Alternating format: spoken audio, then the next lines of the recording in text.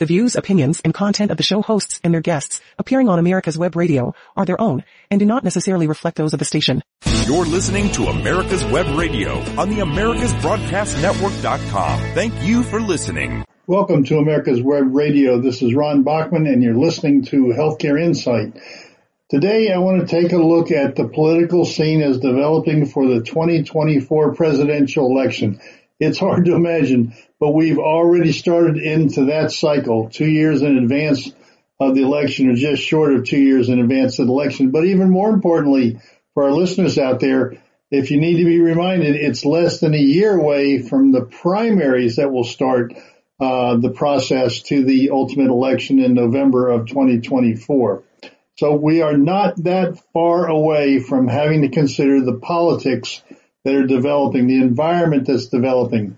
And we already have an announced candidate. In fact, we have announced two candidates. The first candidate, of course, is Donald Trump, who announced back in November that he was going to be running in 2024 for the presidency for a second term.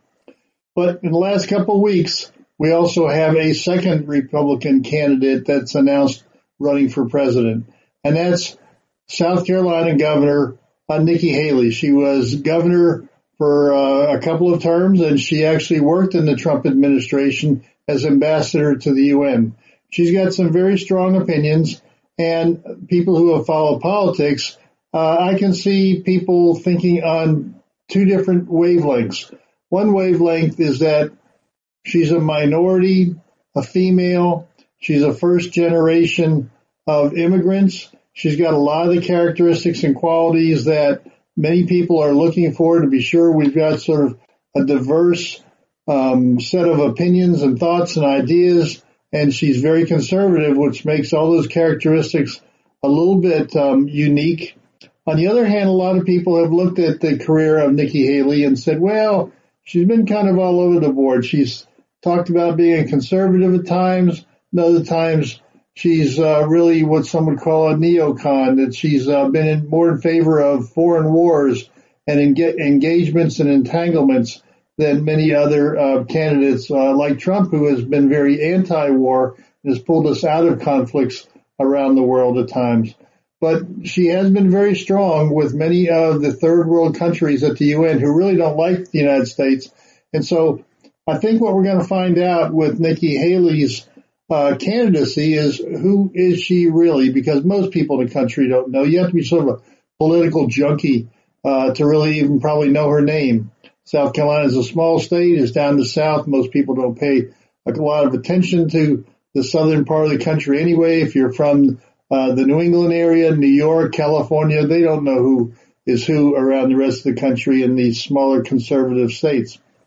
So I think she had a very successful run as governor of South Carolina. And so I want to focus this hour that we're going to spend together here on looking at females in politics running at national levels or for major national positions, whether it's presidency or maybe even the Senate. And then the second thing I'd like to do is focus in specifically on Nikki Haley and give a little bit of a profile and understanding of who she is, give her a little bit of a platform of things that she's talked about that she's in favor of. So those of you out there who are interested in women in politics or the prospect of a person with all the background and history and demographics, if you will, of Nikki Haley, if you want to find out a little bit more about her.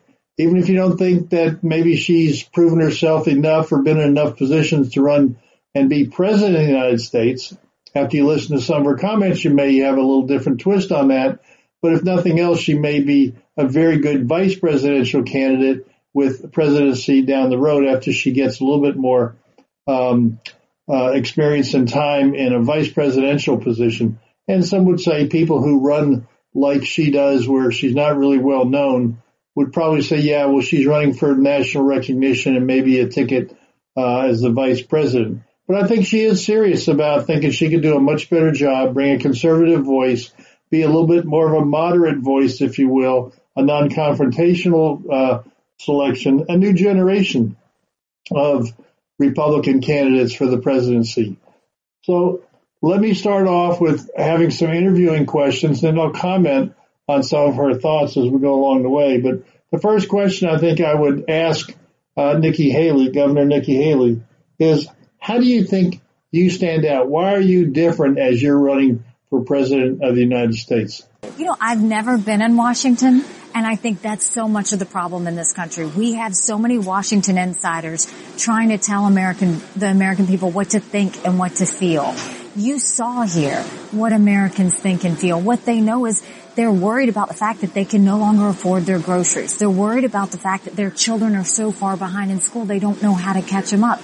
They're worried about the fact that, you know, you've got an open border and crime on their streets and you shouldn't have to worry about your child riding their bike down the street. They're worried about the fact that we looked up at the sky and saw a Chinese spy balloon. You can't make this up. And Americans have been through a lot. They've been through a lot with COVID and with everything else. They want someone to listen. And they're tired of the status quo, and they want a new generation. They want a fighter. They want someone who gets them. And I get that. Well, Governor Haley, you mentioned a new generation, and I can see that being the theme for many of the candidates who especially are running against Donald Trump, who in his late 70s will be in his 80s, and we've seen what's happened in the kind of lack of focus and attention and energy we see from President Biden. Well, if he runs, I think he's going to be 82. So the Democrats would like to have somebody of a younger generation, but nobody really has jumped forward there. The Republicans have a chance, a lot of younger people, yourself and many others. So tell us what you mean and what the interest is and the value of talking about a new generation of Republican leadership. I have, from the time I was governor, fought for term limits. I believe it's hugely important. We have to have them in government. Elected officials should come, do their job, and leave and let fresh blood come in. That hasn't happened. And so we have to have term limits in Congress. But more than that, look at who we're up against. Joe Biden has been in D.C. 50 years. He's out of touch. He has no concept of what my daughter's going through, where she just got out of college, she's getting married, and they want to know if they can afford a home. They have no clue about my son, who's in college and has to worry about what the professor thinks if he's going to get an A. They don't worry about the fact that I'm the wife of a combat veteran. And you see all of our enemies like spiraling around us, and you think about your military spouse and say, is this the time he's going to have to go? They're not listening. And so what I am saying is we need new energy, we need new blood, but we need fresh eyes coming in, not Washington people. We've had enough of that. It's time for something new, but it's time for a leader. Well, Governor Haley, that message actually resonated 2 decades ago when Bill Clinton ran. He argued that we needed a new generation of leaders, and he kind of came out of a small state, Arkansas, governorship, and he presented a kind of energy and influence with younger voters that really resonated, that pushed him into the office over what was a very popular George Bush presidency until the very end. I mean, he was in the 90% approval rate with the war against Iraq until that kind of turned on him, or Kuwait. So that's an interesting message that I think many people are going to take to the campaign, but you're out there first. You're out there making it clear. You're making the statement. You're articulate with it.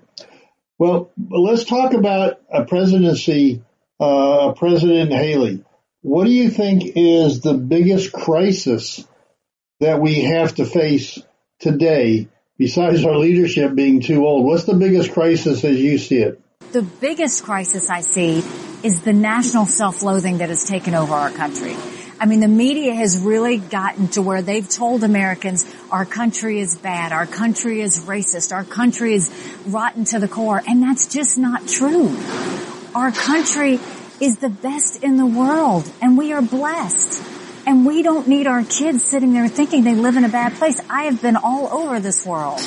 And I can tell you, and I have always said, even on our worst day, we are blessed to live in America.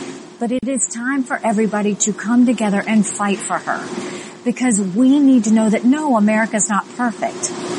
But the principles at the heart of America are perfect. And that's what we have to get back to. Well, Governor, I think back to previous elections as you're making your discussion and presentation there about the crisis of self-confidence and appreciation of the country that we live in. I think about back when Jimmy Carter was running against Ronald Reagan, and Jimmy Carter gave his malaise speech, which of course didn't even include the word malaise. That was sort of a media characterization of it, but it kind of stuck. I think what I'm hearing you say, and I actually agree with it, the country is in a kind of malaise now, but it's even worse than that. It's in this self-hatred. It's in this critical mode that nothing about this country is right. We were founded on racism. We've continued to be racism oriented. We have a white population that are all white supremacists, characterized as we're KKK. We've got the police killing people randomly because they're black. It just makes no sense, but there's a narrative out there that is really, really horrible. But again, let's turn the page a little bit, and I want to get your thoughts on running as a Republican candidate for the presidency. A core constituency of the Republican are the evangelical Christians.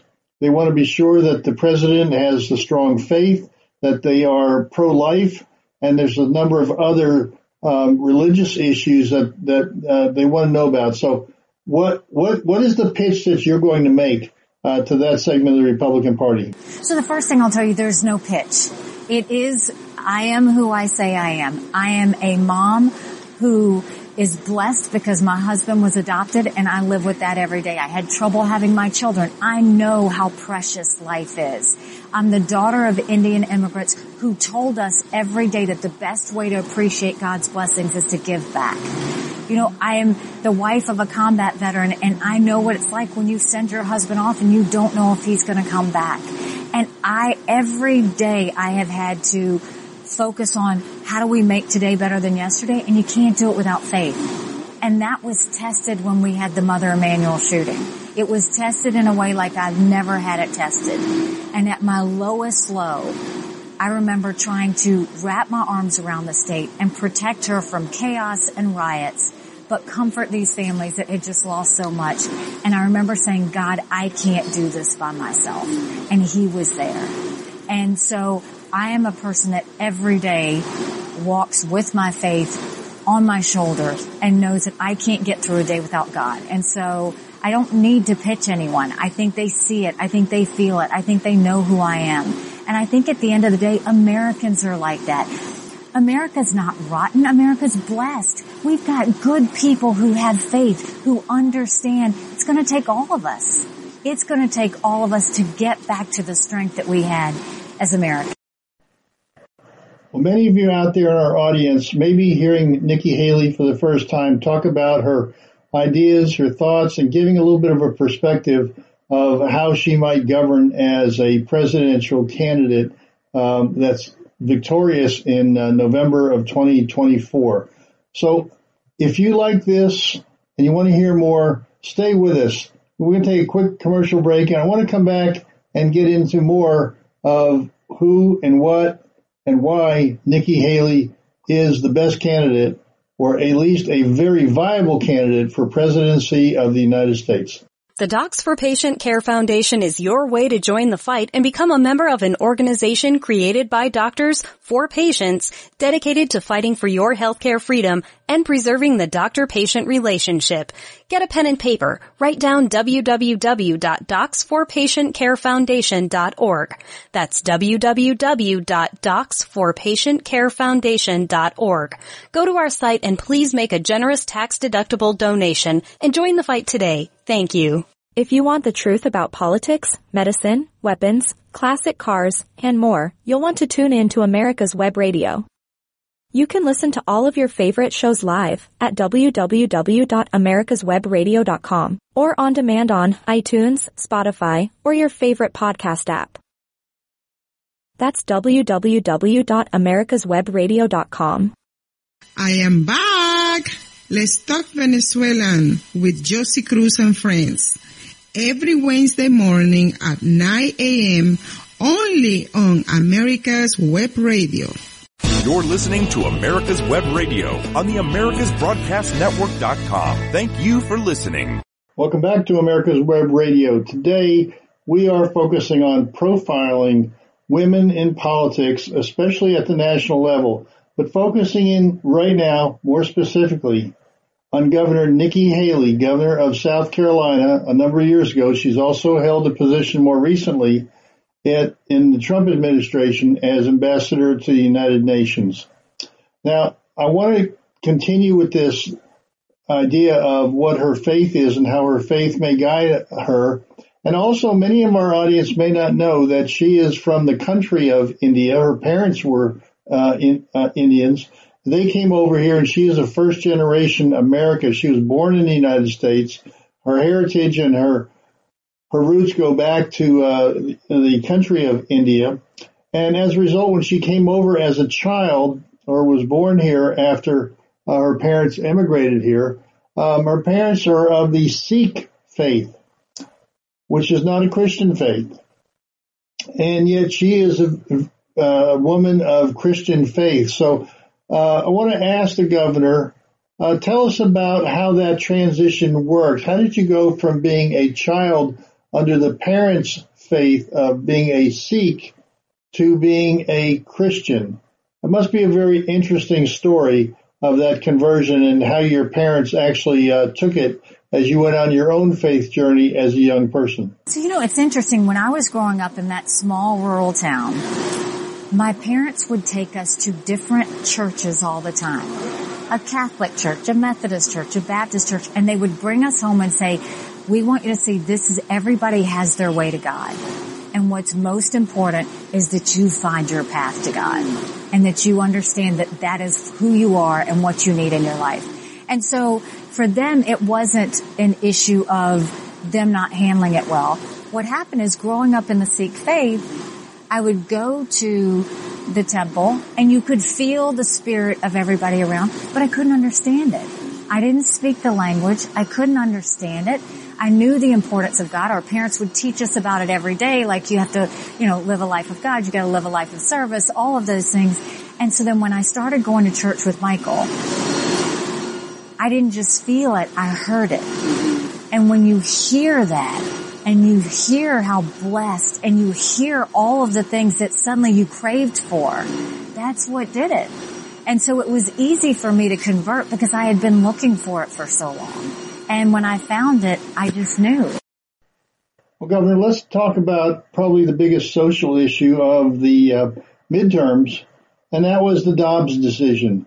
It really isn't settled except that the Supreme Court now has thrown it back to the states. That's been settled, that the right to a national abortion, which was always on very shaky ground. Even Ruth Bader Ginsburg said that when it was originally passed, that the legal grounds on it were pretty shaky and it was likely to ultimately be reversed.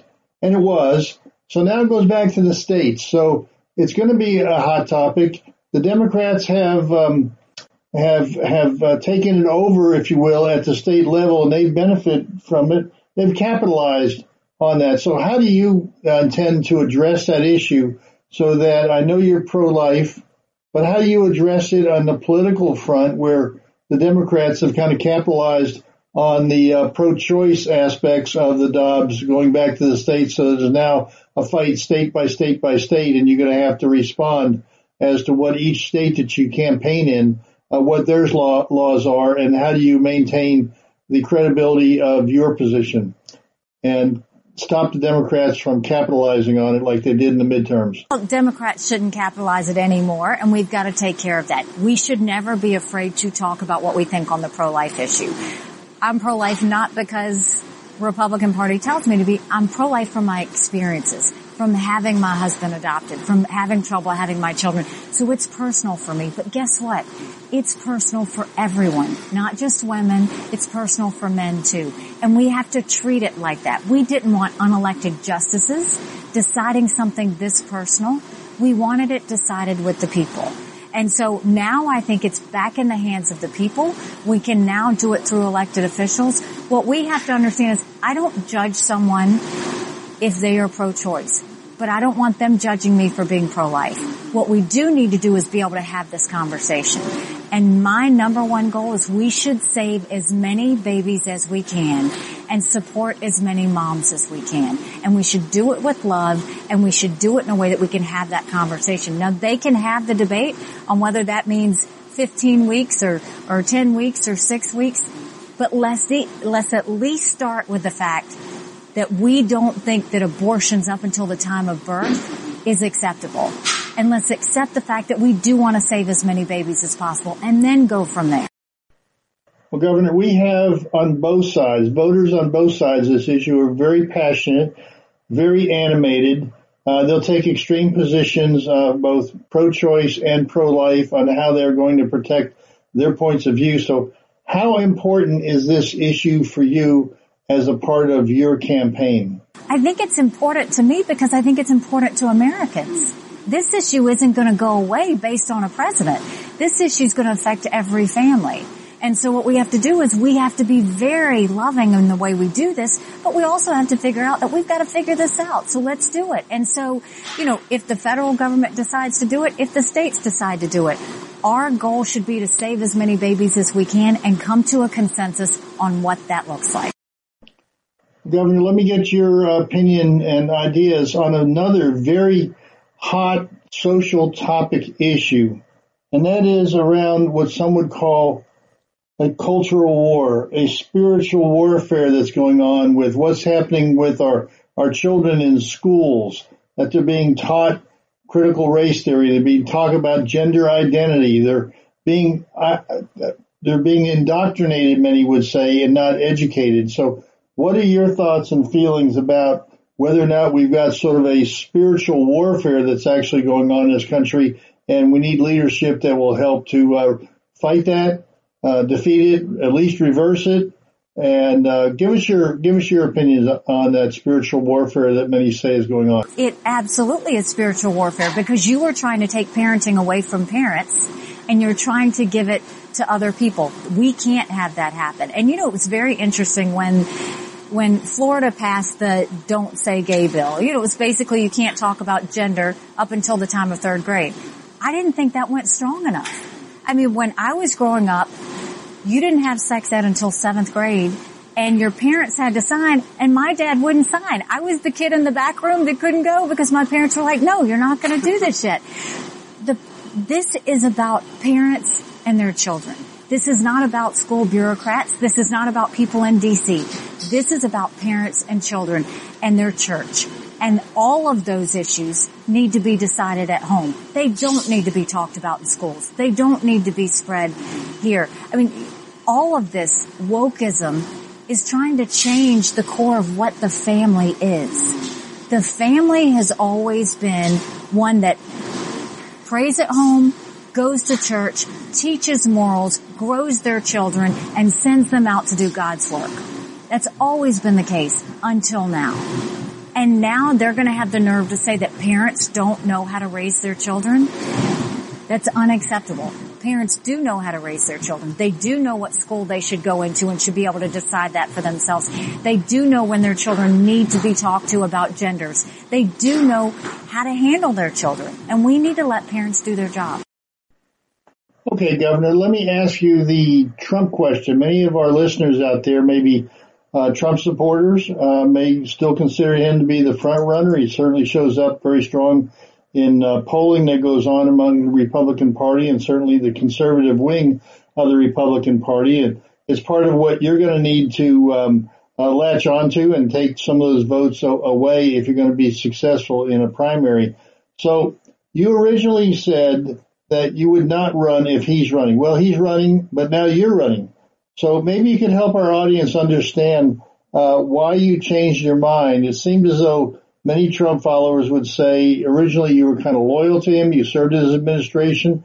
You were certainly at times also very critical of him before the election, but then you went to work in his administration. And I think you got to see some of the very strong policies that he was implementing and that were very consistent with what you wanted to do and say at the United Nations to these other countries around the world that tend not to appreciate or like or even support many of the policies of the United States. They just want our money. So tell me how that changed for you, saying you weren't going to run if he's running, and now you're actually running against him. Of course. So when I first said I wouldn't run against President Trump, Biden had just been elected. And since then, I've watched Afghanistan fall and us lose 13 American soldiers. I've sat there and watched all of this chaos happen in our schools and what's happening to our children. I've watched inflation go through the roof. And then I saw us lose the midterms. We have lost the last 7 out of 8 popular votes for president. Republicans are doing something wrong. We have to accept that. There's no reason we don't win a majority of Americans. Our issues and solutions are the right ones. We focus on lifting up everybody, not just certain people, but we have to know how to talk about it. This is a story of addition. We need to bring people into the fold. We need people to join us as we go and try and save America from socialism and defeatism. And we need to do it together. And so, one, I think it's time for a new generation. I think it's time for someone who can speak that in a way that we bring more people in. And I think it's time that we focus on the fact that we can't keep talking about old issues and the status quo. We've got to look forward. We've got to get back to where we're a country that loves America. I had a conversation with President Trump. He is a friend. I thought that he was the right president at the right time. He broke all the right things and kind of built them back up. And I will always be happy that I was a part of that. But we have to go in a different direction. It is time for a new generation, and I told him that. And we had a great conversation, and everything went, it was like we always have, but he knows that I have always said the truth. I said it to him in the administration, I say it now, and it's time. But we had a great conversation. Well, Governor, we're already aware of the Trump administration and his team doing some op-ed on you and your background to sort of come out and hit at you. How are you going to handle the kind of pressure and the kind of campaign that this might become? Maybe sometimes a little bit dirty or nasty at least. I am running against Joe Biden. I don't kick to the side, I kick forward. Joe Biden is the biggest problem we have in this country. And Joe Biden's where we need to keep our eye on the ball. That's what I'm going to do. They can say whatever they want. It rolls off of me with no issues, because at the end of the day, the American people don't want that. They want someone who is listening and fighting for their issues and telling Joe Biden, you have a spending addiction and you have sent us into inflation. We have supply chain problems and we should be building these things at home, and our Americans should be working in these jobs. We have to close our border and our streets need to be safe. And we've got to stop these spy balloons and all of these threats that are coming in from around the world. And we have to have a strong military, because a strong military prevents wars. It doesn't start wars. But we've got to start getting our eye on the ball and focus. We look so distracted right now. Well, listeners, you're hearing some very strong opinions and thoughts and ideas from a woman who has a lot of experience that may very well be successful in the Republican primary for president in 2024. If you want to hear more about her, and I think it's fascinating to listen to what she has to say, join us at the next segment after we hear this short commercial break. If you love classic cars, you're going to want to listen to the Classic Car Show with Tom Cox and Richard Lentinello on America's Web Radio. Live every Saturday at 9 a.m. Eastern at americaswebradio.com or on demand on your favorite podcast app. Veteran-owned, America's Web Radio would like to thank all of our incredible patrons. We wouldn't be able to do this without you. If you are not already a patron, you can help us continue to produce some of the most informative and entertaining shows on the internet by becoming a patron. Patrons of America's Web Radio are the first to receive information about new shows and links to the latest podcast episodes. Join now and receive a free gift while supplies last. For more information and to join our family, please visit www.patreon.com/americaswebradio. If you have questions, contact us at gm@americaswebradio.com. And as always, thank you for listening. In 2009, the membership organization Docs for Patient Care was founded. People all around the country wanted to participate in the efforts of this group, and they wanted to join, but they were unable to do so unless they were physicians. It's for this reason that the Docs for Patient Care Foundation was created. Now, everyone can join the fight and become a member of an organization created by doctors for patients dedicated to fighting for your healthcare freedom and preserving the doctor-patient relationship. While you're at your computer, please go to www.docs4patientcarefoundation.org. That's www.docs4patientcarefoundation.org and make a tax-deductible donation and join the fight along with us. Thank you. You're listening to America's Web Radio on the AmericasBroadcastNetwork.com. Thank you for listening. Welcome back to this third segment of America's Web Radio, and today we are focusing on Governor Nikki Haley as she has recently announced her run for presidency of the United States in 2024. You know, there's a lot of different parts to the Republican Party, and it is really in transition. President Trump clearly changed the direction of the Republican Party to a more populist, a more America First approach to policy making and the direction of this country. And there are many people who see Nikki Haley as part of a different wing of the Republican Party. Some might even say that she's sort of hawkish, and that's in many ways anti-MAGA crowd, if you will, that she's going to have to bring into her tent if she wants to have any success in this primary campaign. There's not necessarily a difference as I see it in some of these. You have to be strong in foreign policy, and sometimes you have to take action. And knowing where that line is for a president to take action against foreign powers that may be trying to crush somebody, like in Ukraine, or what happened in Iran or Kuwait, any of those countries that we've been involved in. Afghanistan was a total disaster where we went in there for 16 years and nobody seemed to know or understand that that was not to the benefit of the United States. So I want to ask Governor Haley that how do you draw that line? How do you make that distinction between being hawkish, as some would describe it, on foreign policy and getting our nose under the tent, sometimes the whole neck of the camel under the tent, that might engage us in a more widespread, a more devastating war versus America First and bringing it home and having the other countries pick up for their own defense where they need to and make a stand. And it's not always just the United States stepping in. So how do you create a balance between those different images that some people might have, or just clarify for our audience what your positions are in these areas? This is, Americans just want to know that we are going to focus on America first. We absolutely should. When I was at the United Nations, and President Trump would say America first, other countries would come to me and say, well, what else do they want you to have first? Why wouldn't it be America first? Because it's France first. It's Russia first. They all do that. We need to, if we don't take care of our home base, we can't take care of anything else. And so that needs to be the focus. It's one of the reasons when we were moving the embassy from Tel Aviv to Jerusalem and we got all that hate at the UN. When I left, after that vote, I went back to my office and I said, I want you to do a book. I want you to list all 193 countries. I want the second column to be the percentage of times they voted with America and against America. And I want the third column to be the amount of foreign aid we give them. I took that book and I gave it to President Trump. And I said, we can no longer buy friends.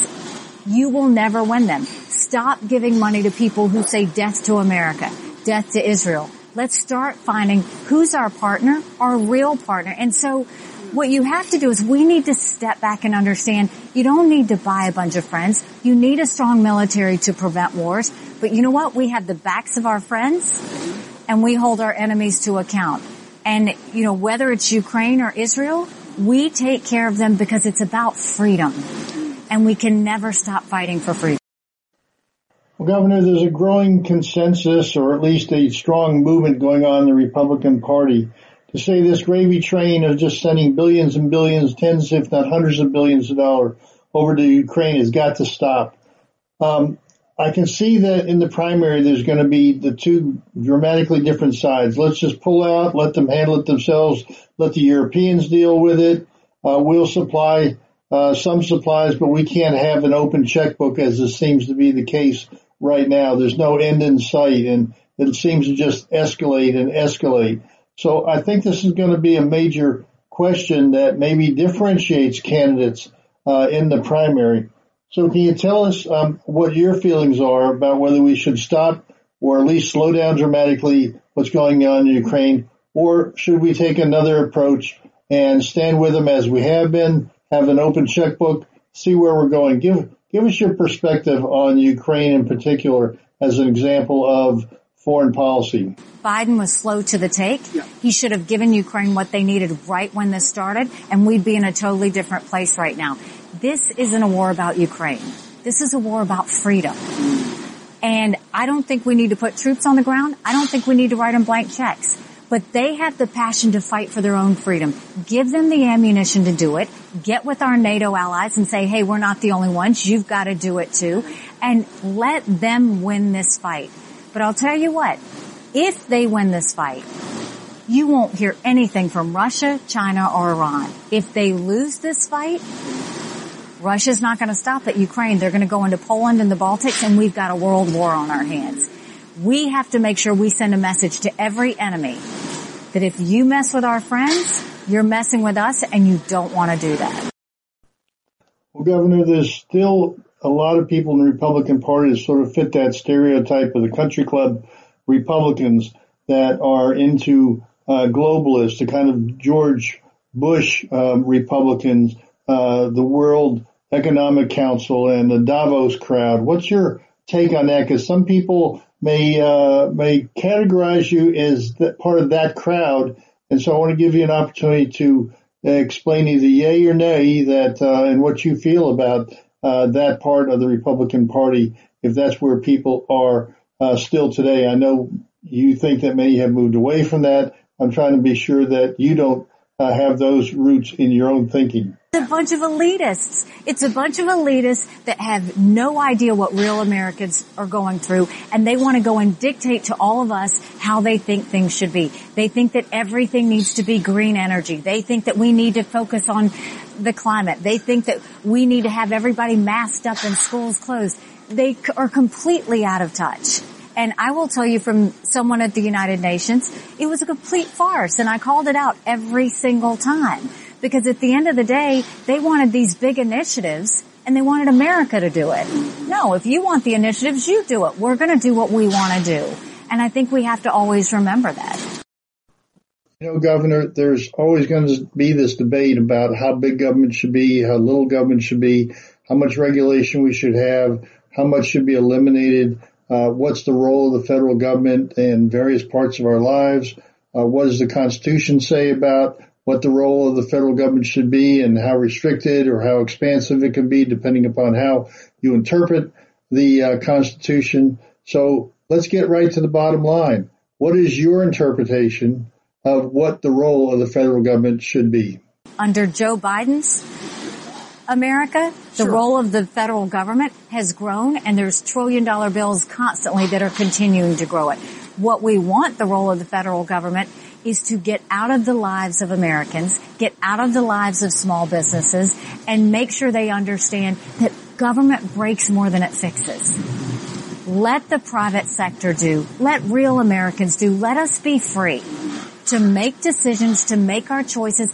Capitalism, economic freedom, it has lifted up more people out of poverty in the history of the world. We should never be ashamed to say that. And we need to go back to that and let parents be in control, let Americans be in control, and remember what it's like to be a free and proud American. Governor, I know that you think that the Biden administration completely mishandled the COVID issue and lockdowns and mask mandates and all those things when they came into office. And so I'm sure as that attack occurs, many are going to ask, what would you have done differently? How would you have handled the COVID crisis if you were president at the time?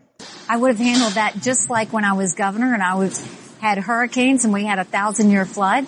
I would go in front of South Carolinians every day. I would tell them what we knew, what we didn't know, and what we thought was the best situation going forward. And I stayed in touch with them every day and let them make decisions. I didn't tell them how to live. I gave them the information so that they could make the choices on how to live. That's not the role of government. Government doesn't need to be all things to all people. Government was there to secure the rights and freedoms of the people. That's it. That's it. Governor, there's a lot of research now coming out with the long-term effects of some of these vaccines, and some of them have heart conditions that have created in certain categories. There are other issues that are coming out on the ramifications and long-term impacts of COVID vaccines. What's your position on the vaccine that was promoted so heavily by the Biden administration? I mean, they scared people into thinking they had to get a vaccine. They scared people into thinking they had to close schools. They scared businesses into shutting down. And all they did was make our country more unhealthy because they didn't allow people to live. At the end of the day, if a small business wants to open, they should have the freedom to open. And if a customer wants to walk in that business, they should have the freedom to walk in there. If parents want their children to go to school, they should be able to send them. And the child shouldn't have to be in a mask to do that. Because guess what? Elementary school kids learn by facial expressions. And now you see all of these mental health challenges that we have for so many of our children. And it's because of all those experts that claim that they knew best. And that should be a lesson to us to never let that happen.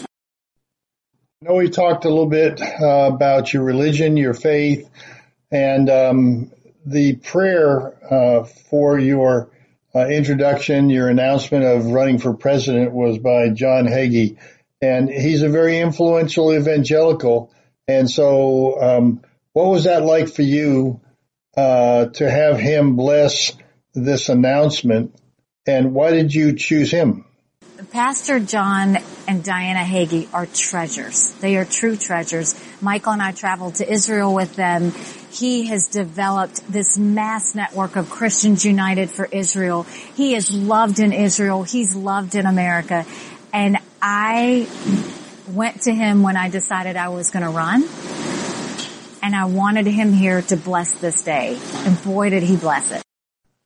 So I guess really what you're doing by having John Hagee come and bless this announcement is that you believe strongly in the Judeo-Christian values that he represents from the evangelical part of the Republican Party. Is that who you are? Is that the message you're trying to let people know, as well as having an appropriate prayer and a blessing for this campaign kickoff? And we don't need to go away from that. We need to dig deep.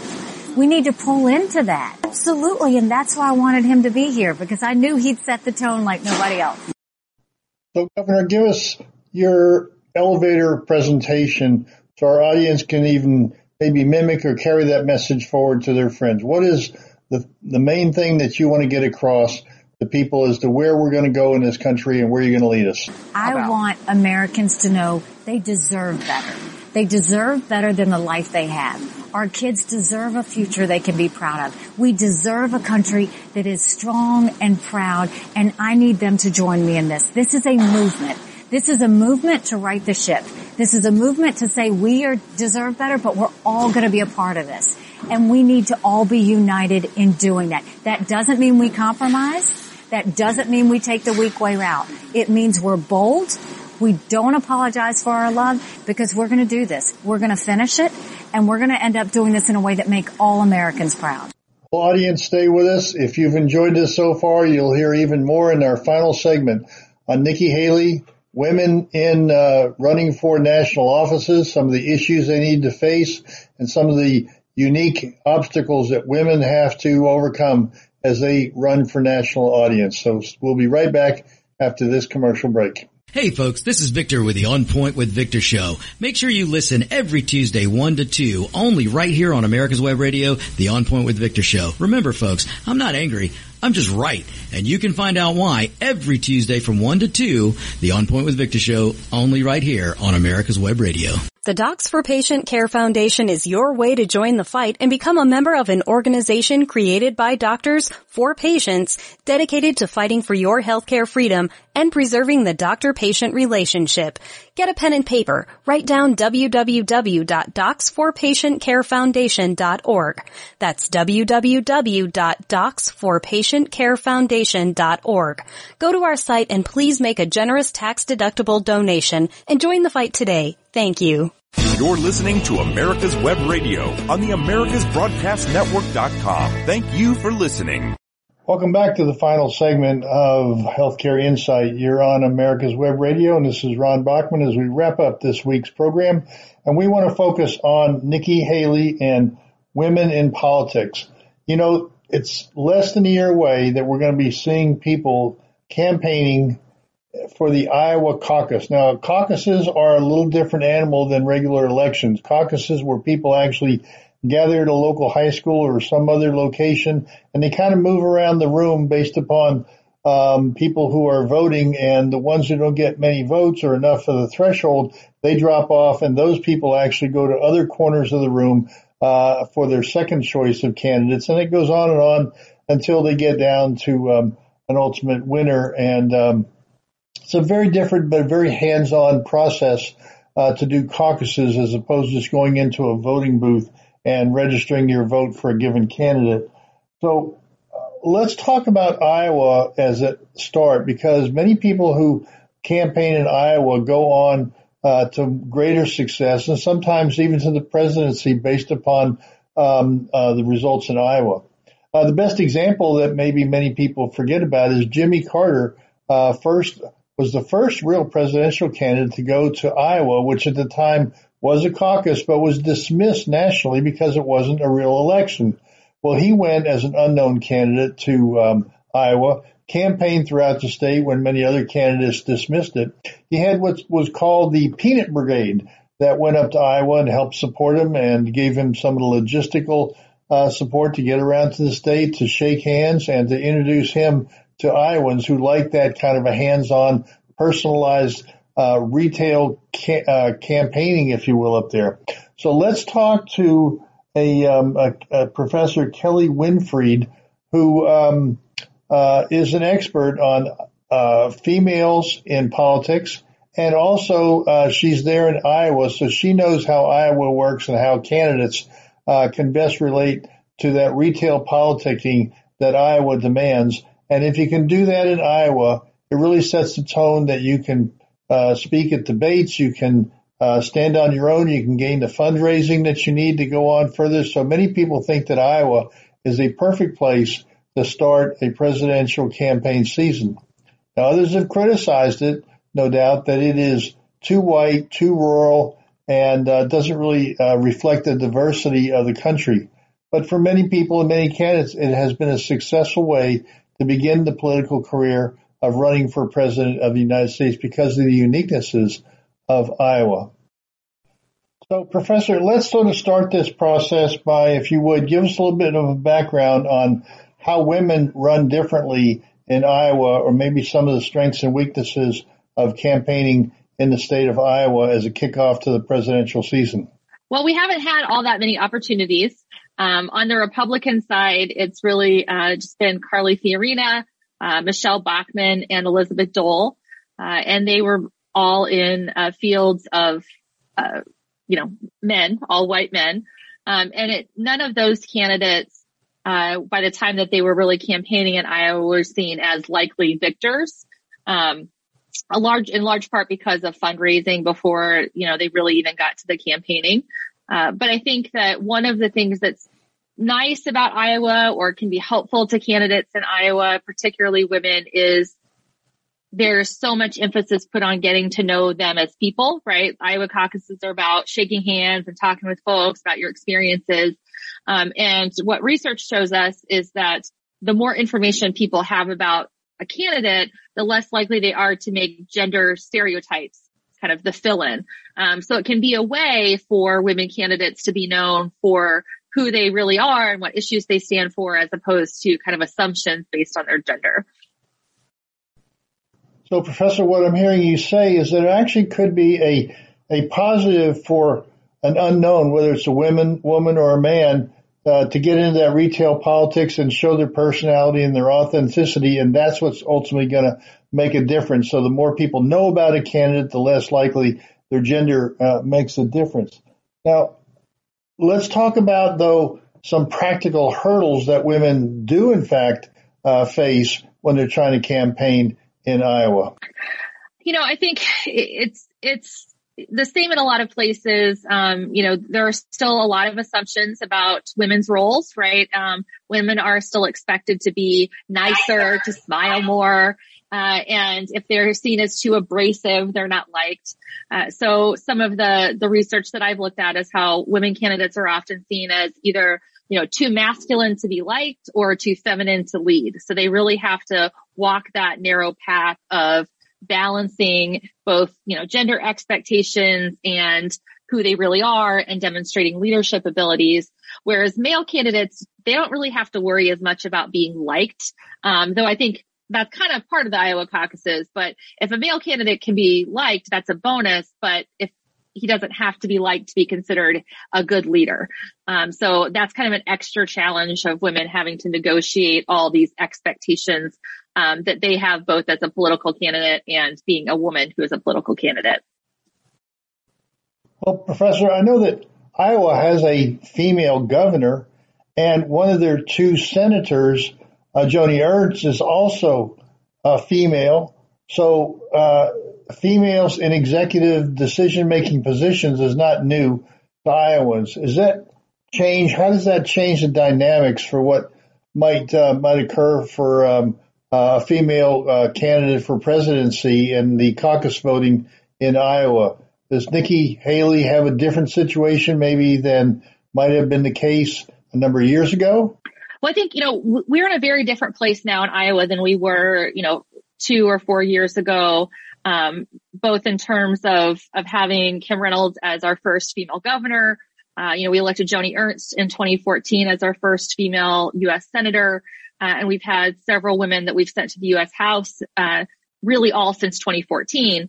So seeing women in, executive leadership positions and federal leadership positions representing Iowa has become more standard.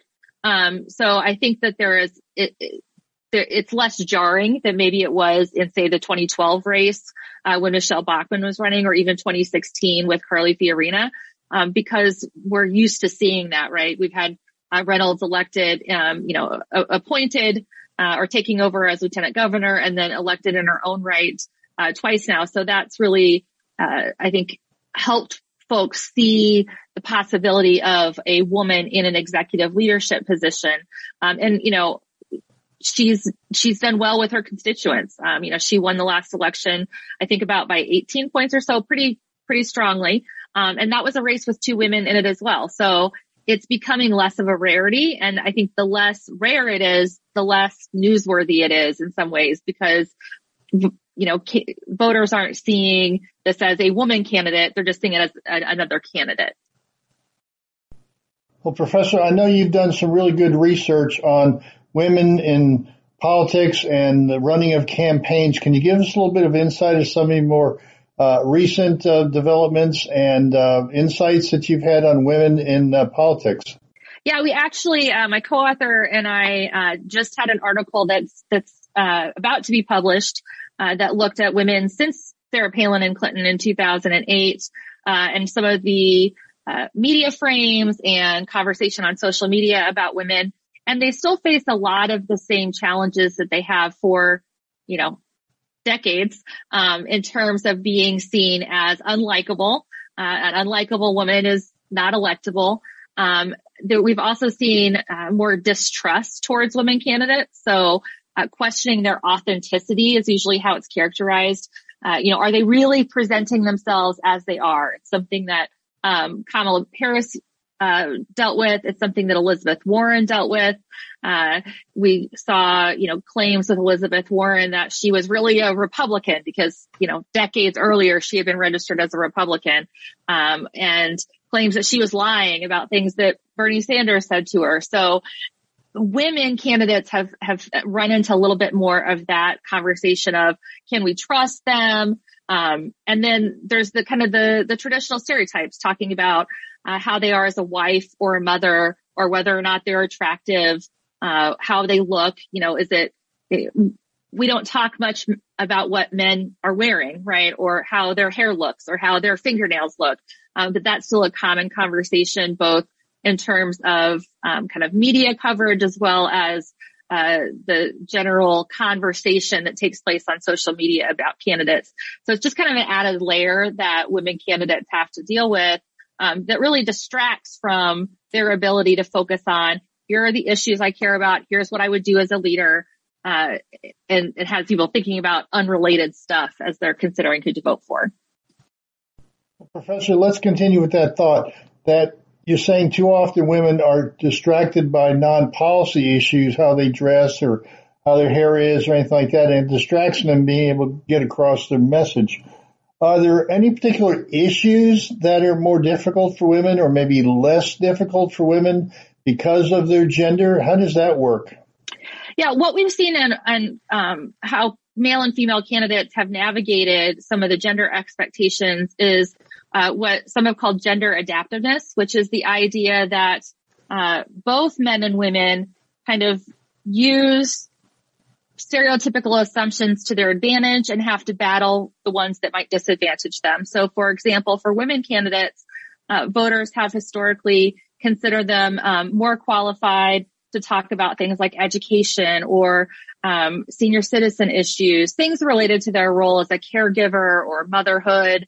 And so they have to work a little less hard to convince people they're able to handle those issues if they're a leader, as opposed to thinking specifically about the presidency, military issues, national security, foreign affairs issues that are often seen as kind of masculine type of issues. Women have to really demonstrate the ability to handle those situations, the expertise. I think Hillary Clinton was a good example of, having been a Secretary of State, having a lot of policy knowledge to demonstrate that she could do that. Whereas male candidates get a little bit more of a pass just based on their gender. So I would expect that you would see candidates like Nikki Haley or any other women that might pop up trying to emphasize their ability to handle those issues as well. As Nikki Haley was working, with the United Nations under Trump, so she has some part of her resume that can speak to that sort of skill set. I'd like to wrap up this segment with maybe a little bit of an off-the-wall question, but Professor, could you talk about digital campaigning? Because Iowa is such a hands-on, everybody wants to meet the person and shake their hand, and it's said, I won't vote for anybody if I haven't met them personally. How does digital campaigning work in the Iowa caucus structure? Well, I think, digital is part of your overall strategy. It's a very important piece because that's how so many folks connect to each other, connect to events going on around them, and as a way to continuously engage with someone. But you still want to be having that face-to-face and as much kind of human interaction as possible. But what social media in particular allows you to do is to keep that engagement going. So now I've knocked on your door. Now you know about events that are popping up in your Facebook. You're seeing pictures of me campaigning, me, if I were a candidate, me campaigning in Iowa. And it all comes to be a big piece of a whole that demonstrates this is who the person is. This is what the candidate is like. This is what they're doing in Iowa. And coupled with that traditional ground game of knocking on doors and doing those kind of small diner events and things like that. Well, thank you, Professor, for some interesting insights to the Iowa caucus and the campaigns that are coming up in less than a year. Audience, can you believe in less than a year? If you're a political junkie, you know that the buildup for all this is just waiting for those final days when we'll actually have some votes in Iowa, New Hampshire, and South Carolina, et cetera, et cetera. So stay in tune. Come back and listen to Healthcare Insights week after week, because we're going to be following this campaign and building on these ideas of what kind of policy is going to change this country in a direction that many of us would like for it to be. So please join us again next week on America's Web Radio here at Healthcare Insight. The views, opinions, and content of the show hosts and their guests appearing on America's Web Radio are their own and do not necessarily reflect those of the station. You're listening to America's Web Radio on the AmericasBroadcastNetwork.com. Thank you for listening.